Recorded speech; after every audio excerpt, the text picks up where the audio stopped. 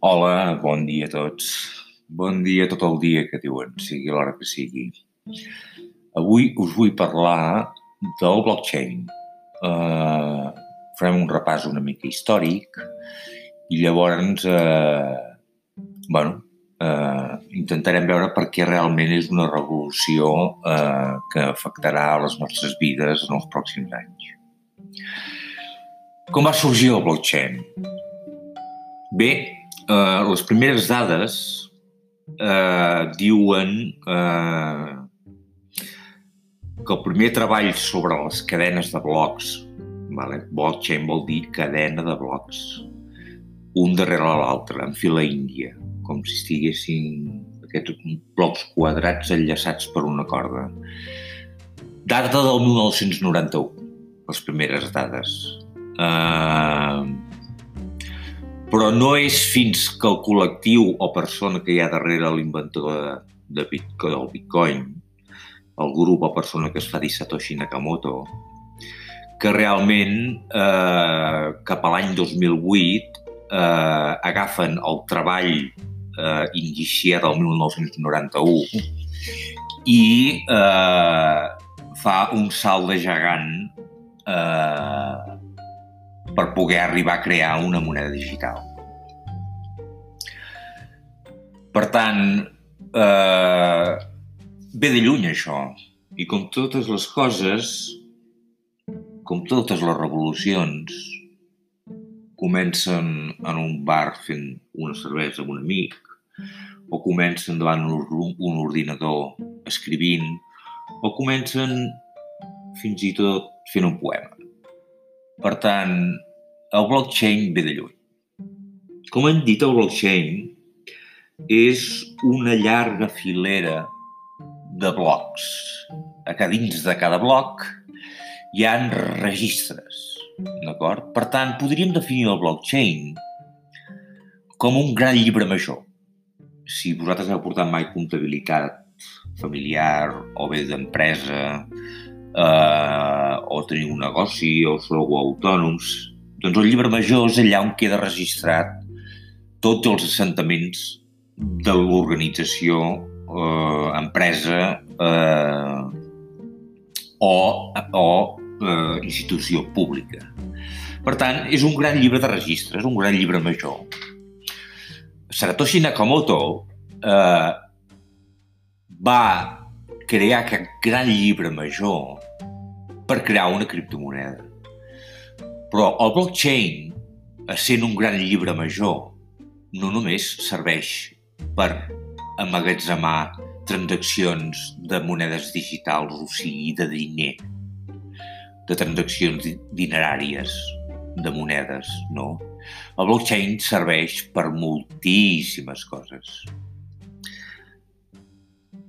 Em sembla que ja us havia dit que la veritable revolució no és les monedes digitals, la veritable revolució és el blockchain. I ara us explicaré a tall d'exemple uns aplicacions que podria tenir el blockchain en un futur no gaire lluny i que veureu que afectarà les nostres vides i la manera com ens relacionem, el règim econòmic, l'administració, les empreses, els freelancers, els autònoms, etc. Per tant, si partim que podem emmagatzemar transaccions xifrades amb algoritmes i equacions i amb codis,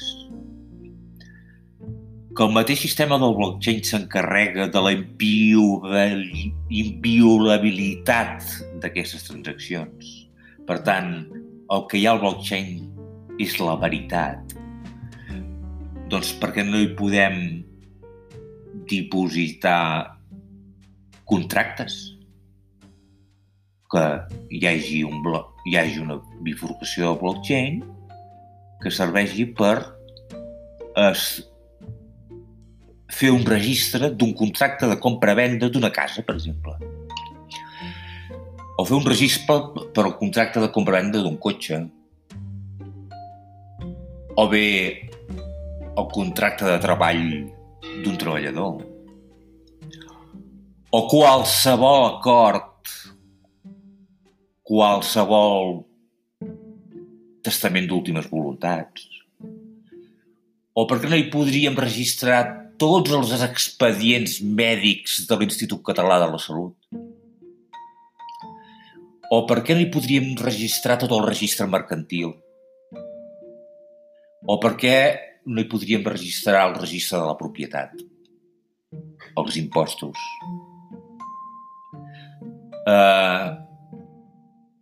Per què no hi podríem registrar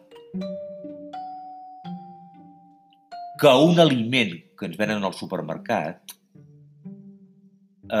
ve d'on diu que ve?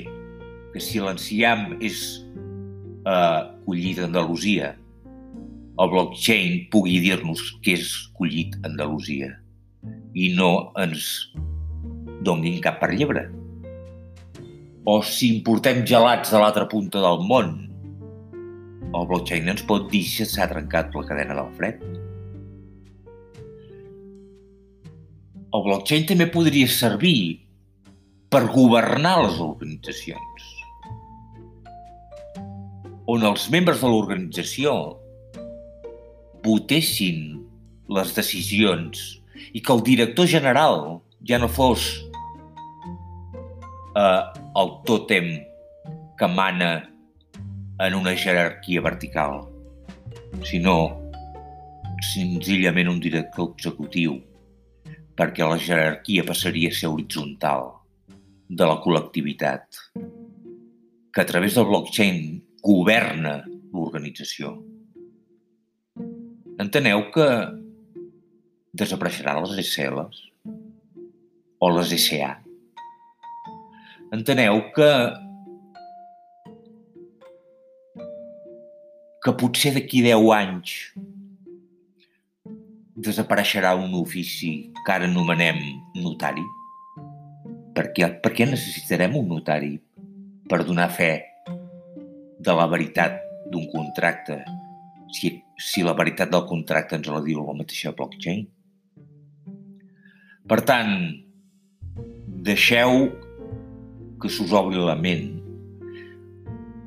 i comenceu a visionar que aquesta tecnologia ha vingut per quedar-se, no només per fer criptomonedes, i ha vingut per canviar les nostres vides. La revolució és el blockchain. Obriu la ment i encara trobareu més aplicacions en els vostres treballs, en els vostres projectes, en les vostres vides, etc. Gràcies.